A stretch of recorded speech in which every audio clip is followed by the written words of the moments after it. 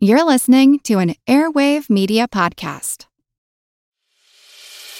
As a longtime foreign correspondent, I've worked in lots of places, but nowhere as important to the world as China. I'm Jane Perlez, former Beijing bureau chief for the New York Times. Join me on my new podcast, Face Off, U.S. versus China, where I'll take you behind the scenes in the tumultuous U.S.-China relationship. Find Face Off wherever you get your podcasts.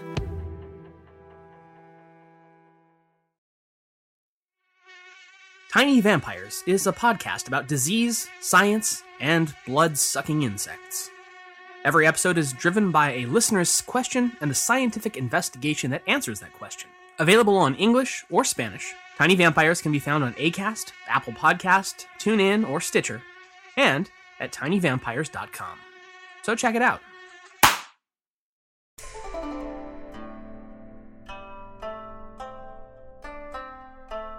Hello, and welcome to the History of China. Episode 129, Emperor Jerky. When last we left the North China Plain, Shizong, last emperor of Later Jin, had been thoroughly and humiliatingly defeated by the Emperor Yelü Deguang of the Liao Dynasty, culminating with a full-scale occupation of the Yellow River Valley by the Khitan forces, and Chongwei and his retinue being packed off into what would be a permanent exile in the hinterlands of Liao territory. And so today we start with the Liao holding the Chinese heartland within its absolute control, thus launching the Khitan in a bid to achieve total reunification of the empire under their iron rule. Right? Well, strangely enough, no. Within 5 months, Deguang would be heading back to the northlands of his own territories, and the Central Plains would once again be controlled by a local. What, happened? The invasion had gone off without a hitch. Did Deguang, who had proven himself so shrewd in the north and in Korea, and now his conquest of northern China, somehow manage to biff the post-game occupation? For centuries, that certainly has been the running theory, that an undying nomadic desire to conquer China ran headlong into an equally undying Chinese impulse to resist alien rule. But a closer look at this pivotally important, yet often understudied period and event immediately betray inconsistencies with this long-standing line of traditional understanding. And modern scholars, like Professor Naomi Standen, have written some truly wonderful works, picking at what the Liao Emperor's intentions really were, specifically in her paper, What Nomads Want, Raids, Invasions, and the Liao Conquest of 947, in the book Mongols, Turks, and Others, Eurasian Nomads and the Sedentary World. As we've already seen since the time of the Tang, the idea of the Chinese of the north being nothing if not heavily commingled with their even more northerly neighbors is now well accepted by modern scholarship. And that, combined with the argument that the Liao, far from losing control once they were already in the end zone, were actually just really not super interested in trying to control anything more than they deemed rightfully theirs. After all, if the Liao had wanted China, they'd already had an even better opportunity back in 936, but they didn't take it. And so, ultimately, that's the frame in which the Liao Emperor saw this latest successful action against northern China, as little more than an extended, punitive raid against a satrap king who had made the fatal mistake of misunderstanding his subservient place in the universe.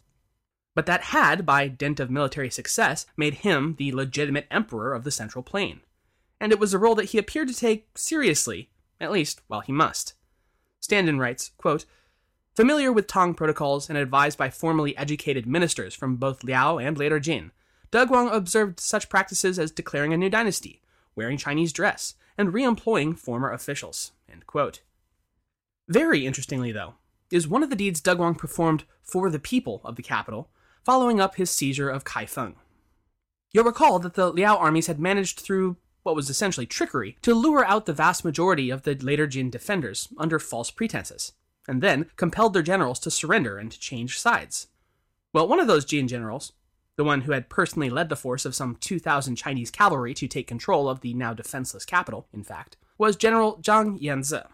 Now, surrendering on the battlefield after having been thoroughly outfought was understandable, as was even switching sides, given the circumstance. But General Zhang seems to have gotten it into his head that by taking Kaifeng for Emperor Deguang, he had somehow earned the right to do whatever he pleased in it and to its residents. This included the multiple murders of his personal enemies, as well as commanding his soldiers to commence looting the city for everything it was worth, and to kill anyone who put up a fuss. Supposedly, his favored method of execution was to cut people in half at the waist, which, yeah, not cool, dude. Zhang and his crew had pretty thoroughly sacked the city by the time the first day of the new year rolled around, and Deguang made his way south and actually entered the capital.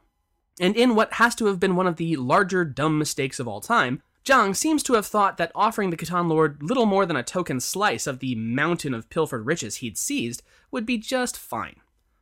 But it turned out that, no, it was definitely not fine for the emperor who had, just gone to war over feeling slighted about his imperial dignity.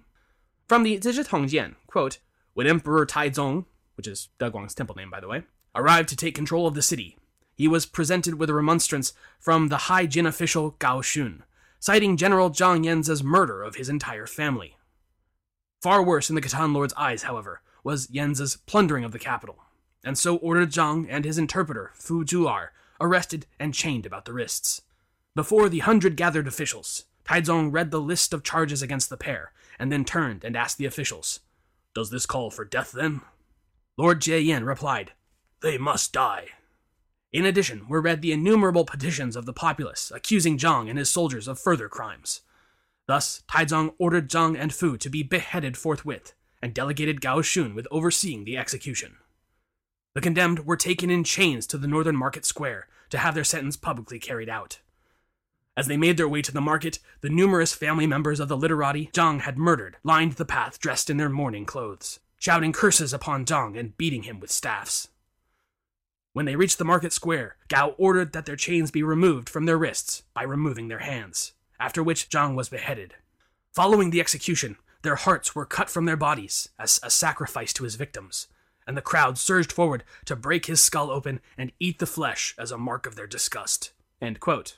So, yeah, that just happened. State-sponsored cannibalism. Who would have thunk? In the wake of this gruesome bout of both official and mob justice, Deguang kept the changes coming fast and often. First dissolving the imperial guard, and then banning all provincial governors from holding their own armies or keeping a stable of war horses, and then demoting Kaifeng as the capital entirely, and instead transferring that designation to Zhenzhou in the north, renaming it Zhongjing, meaning central capital, which was a place more suitable to the Khitan's temperament against the summer heat of the Southlands. But, as already stated, Deguang probably never even intended to stay for long. And indeed, he treated this as little more than a large-scale raid, in which the territories and people that now looked to him for direct leadership and guidance were, for all intents and purposes, irrelevant. No, what mattered was gathering up all the loot and grain that they could possibly carry, and then be back on their way to the Liao territories, leaving a neutered, detoothed, and thoroughly pillaged central plain in their wake. Again from stand-in, quote, "Perhaps the most damaging to Deguang's image was the policy of smashing the pasture and grain, which he later regretted as a miscalculation.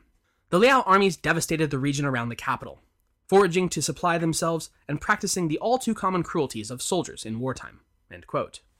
In a truly bold move, he attempted to haul off absolutely everything and everyone deemed to be of value back north, including, from the history of the Liao, quote, "the functionaries of all the Jin offices, the female court attendants, the eunuch courtiers, the diviners, the workmen, the maps and records, the calendric calculations, the classics carved in stone, bronze statues, the water clocks from the Mingtang ancestral temple, the musical scores from the court of imperial sacrifices, the various musical instruments denoting rank, salt and silk, legal items, armor, and weapons," end quote, all the way down to the very last editor in the palace library, and we must assume the last Hu pudding and the last roast beast. This complete grinching of the central plain has confused many a historian.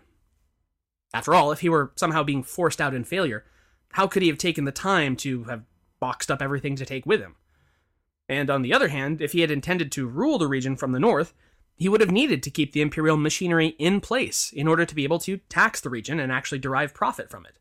His actions then really only make much sense at all if we view it as nothing more than a large-scale raid for men and material, which was, after all, the standing MO of the Khitan, they who were in the habit of building entire cities for their captured and carted off Chinese populaces. Probably my favorite aspect of all this was that Deguang pretty much just accidentally stumbled into becoming the Emperor of Northern China, on what was more or less a complete misunderstanding about the nature of power. For the Chinese, it was all pretty straightforward. Claim the capital, become the emperor. Stand-in writes, quote, 7 of the 9 rulers since the fall of the Great Tang in 907 had come to power irregularly, and the ministers of the Jin court were well practiced in the modes of such succession. From their point of view, once Deguang had reached the capital, there was no protocol available with which to receive him other than that which was generally recognized, at least in the Chinese context, as conferring the mandate of heaven to rule the Central Plains. As a side effect, Deguang was not required to think very hard about whether he really wanted to become the emperor of the Southern Kingdom, because the ritual of dynastic change had a momentum of its own. The victor becomes the son of heaven, whether he likes it or not. End quote. From Deguang's own perspective, though, power was more a flexible idea than a title, a mandate, and a palace.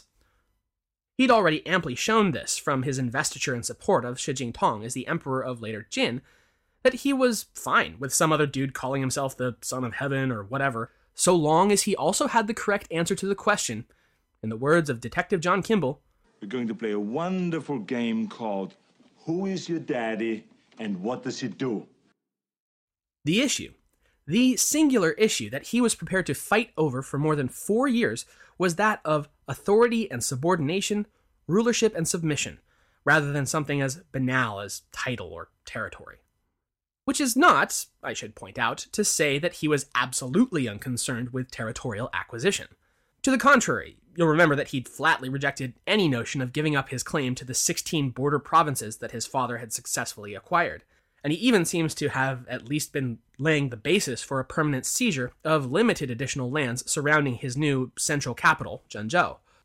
He wrote to his brother in the summer of 947, right after his conquest, saying, again from the History of the Liao, quote, "If it were not for the summer heat of Bianzhou and the difficulty of living in this terrain, it would only need 1 year, and we could hope to govern in peace and then retire. I have also changed Zhengzhou to the central capital in order to prepare for an imperial tour of inspection. I want to subjugate Hadong, but for this time we must wait." End quote. So first off, we see here that the summer weather of the south is just intolerable for this guy, which, being a fellow northerner living even further south along the Yangtze River, I heartily second. So much so that by his own words, that is the chief reason he doesn't simply roll over the whole of the Central Plain. Not the natives, not the difficulty in governing so far from his homeland, not some intractable resistance. No. The weather sucks here, and I want to go home. But more than that is that he's satisfied, at least for the time being, with Zhengzhou and the surrounding region. Maybe in the future we'll expand further to Hadong, but for now, let's get an inspection tour ready for my new holdings. Stand-in writes that, quote, "Regarding Deguang's attitude to conquest, it seems likely that this was a case of Deguang trying it on," end quote, and that it simply wasn't that high on his priority list. Instead, his objectives were more limited and motivated primarily by opportunism and manageability, rather than some deep intrinsic need to control all under heaven. Rather, in the pilfering of the Central Plains, we see what's really important to a ruler like Deguang, a priority that any nomad worth his salt would nod in agreement to: movable booty in the form of wealth, foodstuff, and useful people. That, and preserving the relative status of himself and those who, rightly, govern beneath him, up to and including whoever he allows to manage North China in his absence. In any case, cash and prizes now in hand, Deguang would leave the stripped-bare capital city in the 3rd month of 947, leaving his brother-in-law, Xiao Han, in charge as the prefect, and in spite of making promises to 2 different military commanders in exchange for the defections to his side, he named no one the new emperor of the Central Plains. No, that would just be, him, now ruling in absentiam. It was a situation that pretty much everyone agreed was never going to last long. One does not simply rule China from outside of China. Into this power vacuum would step a fellow named Liu Zhiyuan, an ethnic Chateau Turk, but then again, who isn't these days, and the governor of Hadong, by far the strongest force left in the northern plain, owing to its strong, nigh impregnable natural barriers, and the fact that it, markedly unlike the thoroughly sacked regions surrounding the capital, had been left relatively untouched. This is likely because Liu had also stayed out of the Liao Jin War, since he thoroughly distrusted the now exiled Emperor Chu, but had shrewdly continued to recruit new soldiers over the course of the conflict. Just in case.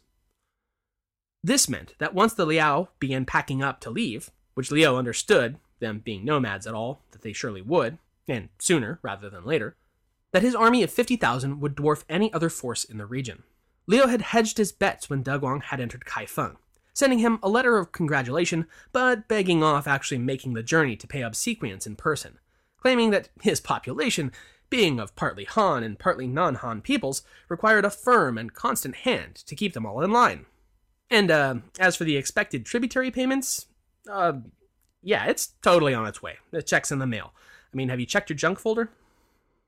Deguang was, understandably, rather skeptical at these kind of snake oil excuses, and quickly realized that Liu was still in the process of feeling this whole situation out.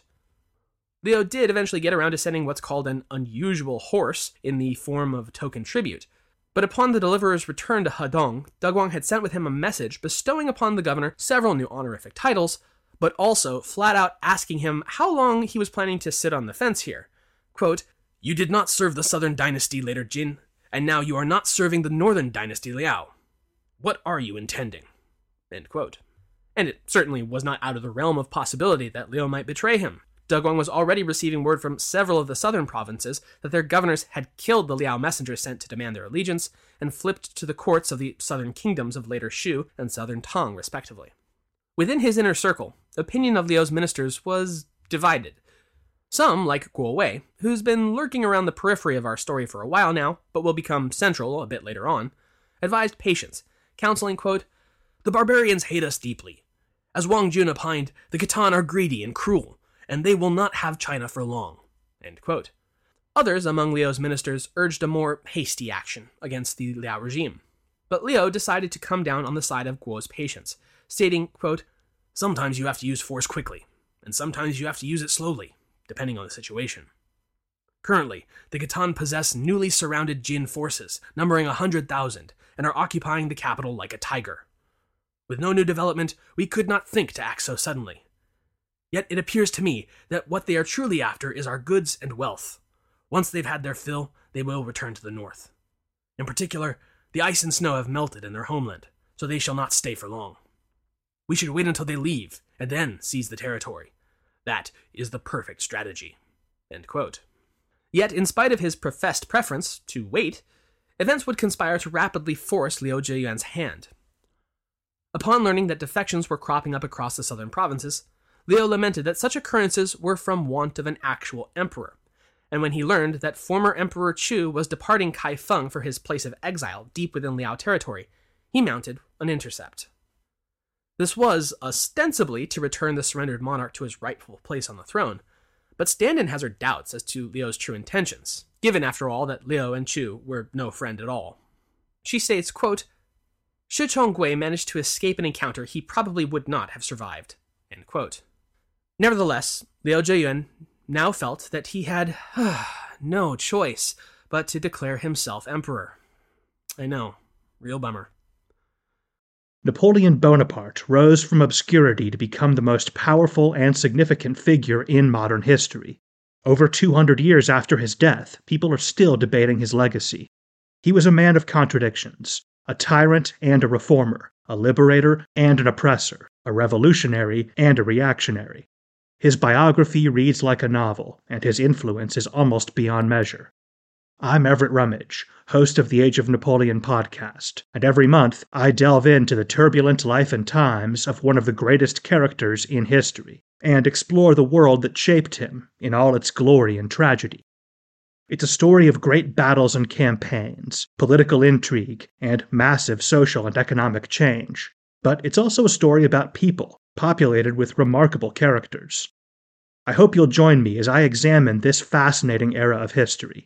Find The Age of Napoleon wherever you get your podcasts.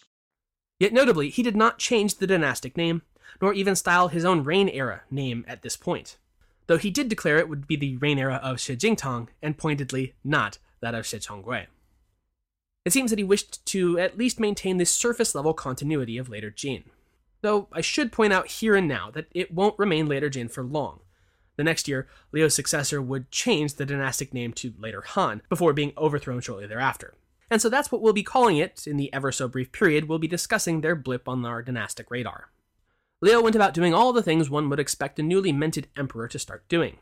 But the very first on his to-do list was to engage his kingdom against the Liao occupiers.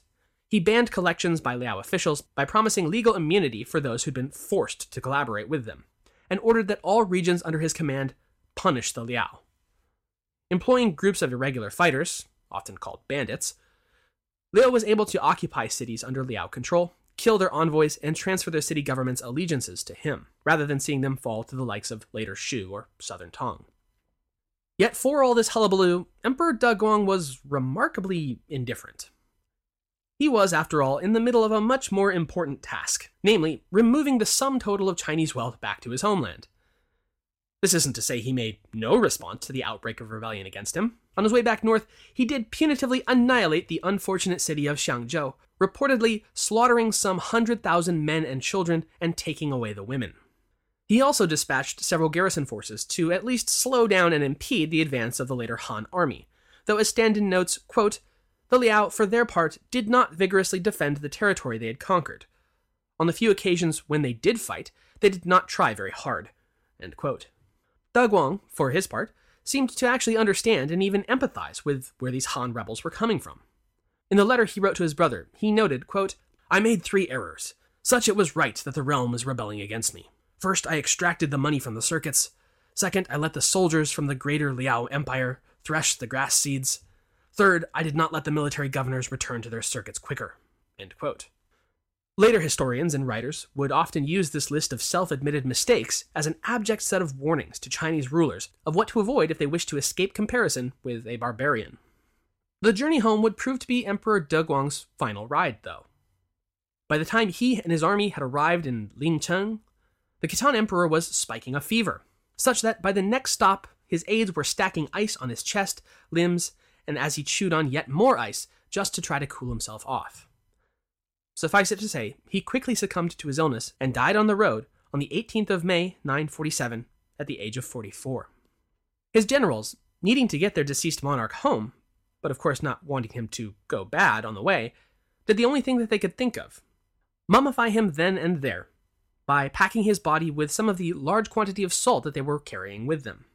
As a result, when word reached later Han, the citizenry began sarcastically referring to Deguang as Di Ba, meaning, and I'm not making this up, Emperor Jerky. Culinarily inspired epithets aside, though, this unexpected death seems to have changed the Liao game plan little, if at all, apart from forcing Deguang's nephew and adopted son, the 28-year-old Wuyu, to hasten his return to the supreme capital of Liao, where he managed to secure the throne for himself as the new emperor, Shizong. In his haste, however, the soon-to-be enthroned Shizong did manage to forget to pack along the captive Jin court officials his uncle had so recently spirited away, leaving them all behind at Zhengzhou, even while taking with him and his army all of the women, eunuchs, and musicians, so you can see what he thought was the most important in life. Nevertheless, this leaving behind of the officials was a windfall for the future administration of the Central Plains region, since it would retain the continuity of the bureaucracy rather than having to start again from zero. The other really notable effect of Deguang's death was that it forced the acting prefect of Kaifeng, the late emperor's brother, Xiao Han, to depart back north to the supreme capital at once in order to participate in the Kurultai that would elect the next Liao monarch. Before leaving, he would install a member of the former Jin imperial line, whose name I won't bother you with, to act in his stead. But lo and behold, when Liu Zhiyuan inevitably came riding in to claim the capital, he immediately relinquished his authority to the emperor declarant and submitted, only to be killed anyway. Liu pretty much rolled across the plain, meeting virtually no resistance to his advance, and when he reached Luoyang and received an official letter of welcome from the few remaining city officials, he finally got around to getting off the threadbare coattails of Later Jin and formally declaring his own dynasty, the later Han, with himself as Gaozu, the founder, and received submission from the imperial governors. It was a takeover that, in spite of a few little localized intrigues, backstabbings, and the like, which was all very much to be expected, went about as smoothly as anyone could have imagined. Standen says, quote, "Liu came into the throne at the head of the only credible military force remaining in the region, and as the only governor who still controlled significant resources of his own." End quote. In other words, like it or not, there was simply no point in trying to resist Liu Zhiyuan's total takeover, since no one could possibly take him on without getting help from the outside, of which the only real option was the oh-so-recently departed Liao armies, and no one was willing to go tattling on them again, since that, by definition, would pretty much lock them out of the opportunity of ever taking the throne themselves. This is certainly not to say that everyone was happy about this neat little coup, or that they would just sit on their hands forever, or even that they would not eventually go running to the Liao Emperor when it suited them. Just that, for the moment, the best option they all seemed to agree was just to wait and see. Liu did take the smart step of designating an heir, his adult eldest son, Chengxun. Unfortunately, Chengxun would meet his end, apparently whilst on campaign, against one of the holdout rebellious governors. This turn of events would, the accounts say, swiftly result in Liu's own death, as the grief over his son's demise drove him into a terminal illness. By the spring of 948, sensing that his time was short, Zhiyuan appointed his younger son, the 16-year-old Liu Chengyou, as his replacement heir, entrusting him to a group of his advisors and his mother, stating, quote, "My remaining breath grows short, and I cannot speak much. Chengyou is young and weak, so what happens after my death must be entrusted to you." End quote. And then he died, on March 10th at age 53, leaving his newly won Han dynasty to a teenager and a cabal of advisors. As you may well imagine, the results were rather less than ideal, and would, in a period of less than 4 years, see the fall of later Han, marking it out as the shortest-lived of the Five Dynasties, and leading to the last of the traditionally recognized Five Dynasties, Later Zhou. Guo Wei had been born in 904, as the son of a relatively minor Han Chinese official in Hebei. His family had moved to the city of Taiyuan in Hedong when Guo was just a toddler, amidst the growing chaos of Great Tang's collapse. There, his father was employed as prefect in the outlying city of Xunzhou, under the command of the Toqto'a general, Li Keyong. You remember the old one-eyed dragon, don't you? That didn't work out so well, since his father was shortly thereafter killed by a conquering rival warlord. And before he'd even lost his baby teeth, Guo Wei's mother had died as well, leaving the boy an orphan to be raised by a distant relative. By the time he was 17, he'd grown into a strapping, hard-drinking, hard-fighting rabble-rouser and gambler, with the nickname of Guo the Sparrow, or Guo Qiao'er, owing to a peculiar tattoo on his neck. Now, in most times and most places, a guy like this would be on the fast track to imprisonment or even execution. But this, of course, was no usual time, and the kind of guy who would drunkenly stab a butcher to death in public over an argument was just the kind of guy some people were in the market for. And so, when Guo did just that in the city of Luzhou, the regent of the city, who was secretly amassing an army for himself to turn against his own lord and defect, let the youth walk free, after extracting a promise that when called upon to serve, Guo Wei would honor his end of the bargain. Beginning at the age of 19, Guo would initially serve under the later Liang regime after his master did indeed defect. But when that dynasty was overthrown, Guo, like most of the surrendered troops, would be re-employed by the victor, later Tang, where he won an officership when he showed himself to be both militarily capable and literate. With later Tang's collapse in 936, Guo's loyalty once again transferred to the successor, this time Later Jin, and had come up in the ranks under Liu Zhiyuan himself as his assistant military commissioner, up through the declaration of later Han in 947. With the new adolescent emperor on the throne following Zhiyuan's death, however, challengers immediately began springing up to, challenge this apparent weakness at the top. By the autumn of 948, the Han imperial court felt it had no choice but to further promote Guo Wei to the post of commander-in-chief of an expeditionary army against the rebel governors. Guo was able to easily crush his enemy by the end of the following year. Flexing his newfound military muscle, in the year 950, Guo was dispatched to Weizhou in the north to retaliate against a series of ongoing Khitan border raids. But the young emperor, Liu Chengyou, was more and more convinced that his advisors were against his best interests, and needlessly bounding his power against his wishes. And so he reacted violently against them, initiating a series of bloody purges targeting essentially any and everyone within reach. That swiftly turned upon Guo Wei himself, still up north at the head of his massive imperial army in the north, and now deemed to be far too powerful to be left alive. So, here's the thing, Chengyou. I get that you're young and inexperienced and naive, but one does not simply target the commander-in-chief of your largest and most powerful expeditionary force for purging, at least not without getting him away from that army first. It is folly. Deciding that clearly the young emperor had misunderstood the situation, and that his companions were clearly the ones to blame for whispering these false ideas into his ears, Guo decided to march south to the capital with his entire army to, explain himself. Yeah, we'll go with that. And it turns out that brutal purges are not, in fact, the best means of retaining your governor's and army's allegiance. Though the imperial court promised rewards to the armies not yet under the command of Guo Wei, it received little response from the regional governors.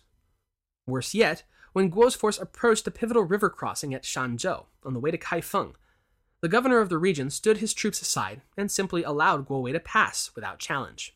From stand-in, quote, "As more governors and generals joined Guo, he continued to declare himself subject to the emperor's will, yet rewarded his troops in preparation for a fight and promised them 10 days of plunder in the capital."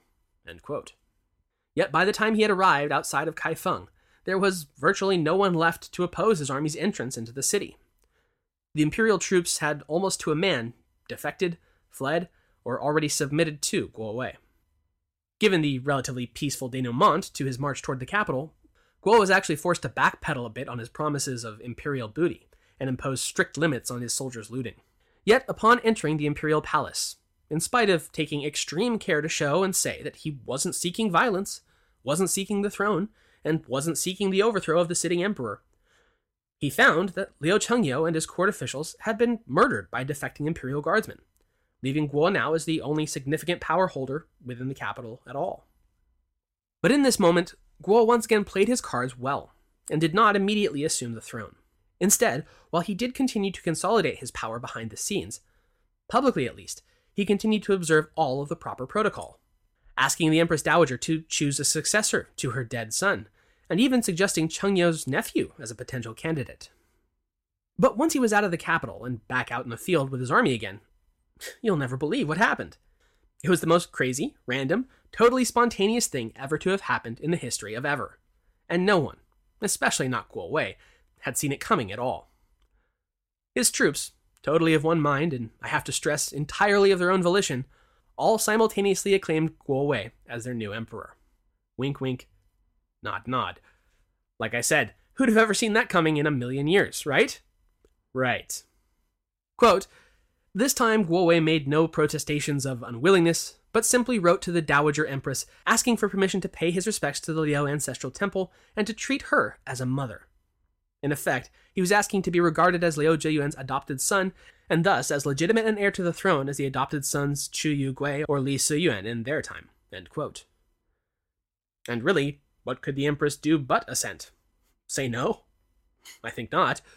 And so she demoted her nephew, made Guo the regent, leading to, in the first month of 951, without having fought a single battle or shed a drop of blood, Guo Wei proclaiming himself the Emperor of China as the dynastic founder of Later Zhou.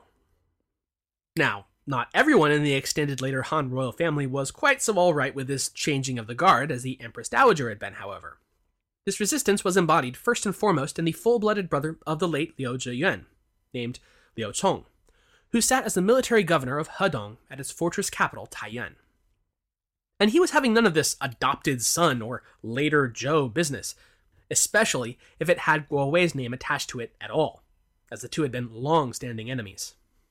As such, he immediately declared that this thing that had just happened was totally not a thing, and that he was in fact the legitimate successor of the still definitely existent Han dynasty.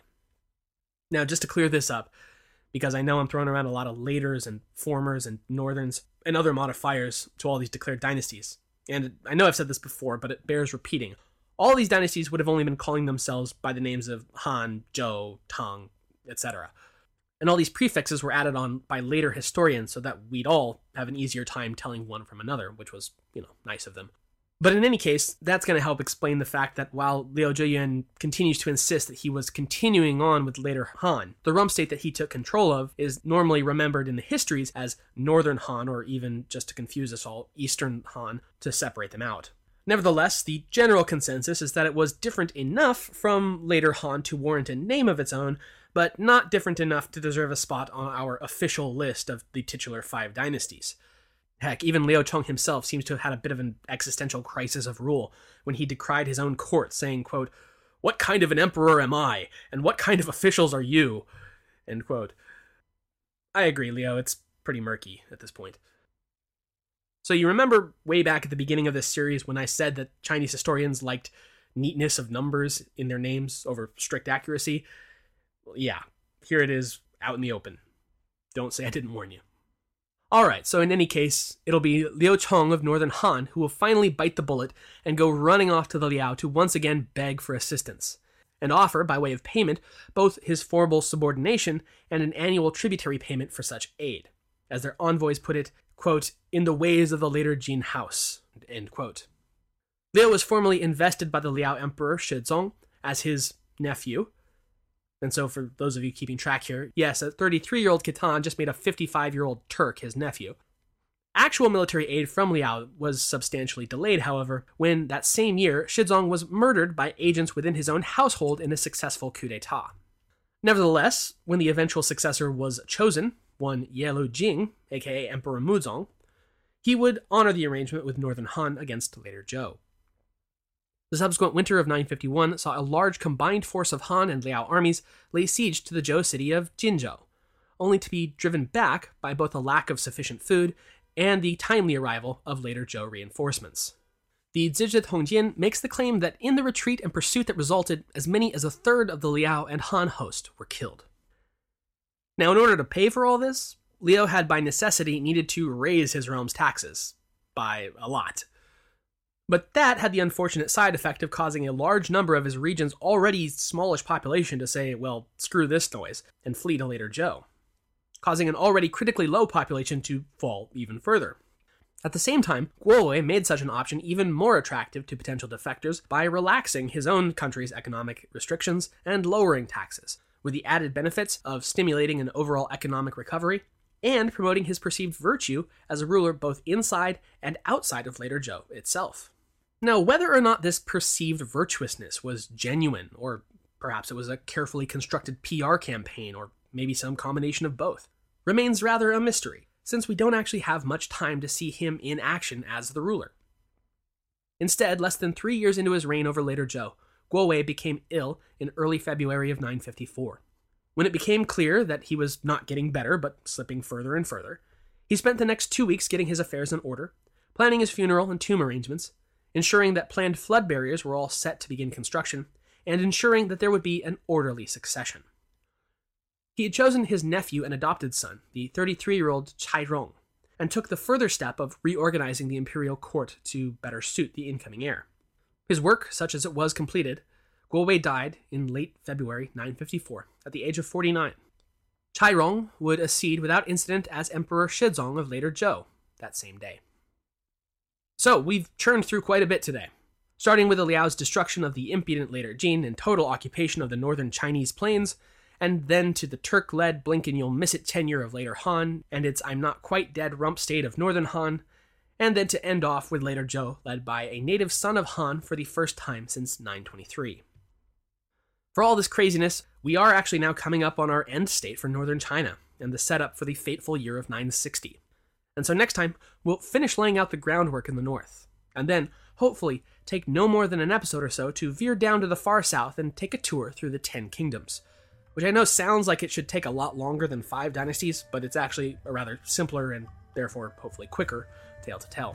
And since I know this whole period is dizzyingly complex to follow with a lot of rapid-fire changes, I'll be doing what I haven't done in quite a long while, and posting some handy-dandy maps of the 5 Dynasties and 10 Kingdoms over at thehistoryofchina.wordpress.com. So come check those out once I get them up.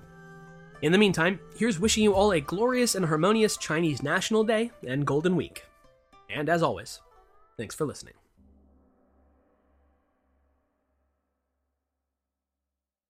One other thing before going today. It has been quite a while since I've gone door to door with the collection bowl in hand, so it's worth mentioning that if you've made it this far, you've probably found something of value in the show. So think about helping me out by popping over to the show website or to our Patreon page to become one of the show's financial supporters, and you too can join the few and the proud on the eternal imperial court of the history of China. Again, the show site is thehistoryofchina.wordpress.com, and our Patreon page is patreon.com/thehistoryofchina. Thanks again.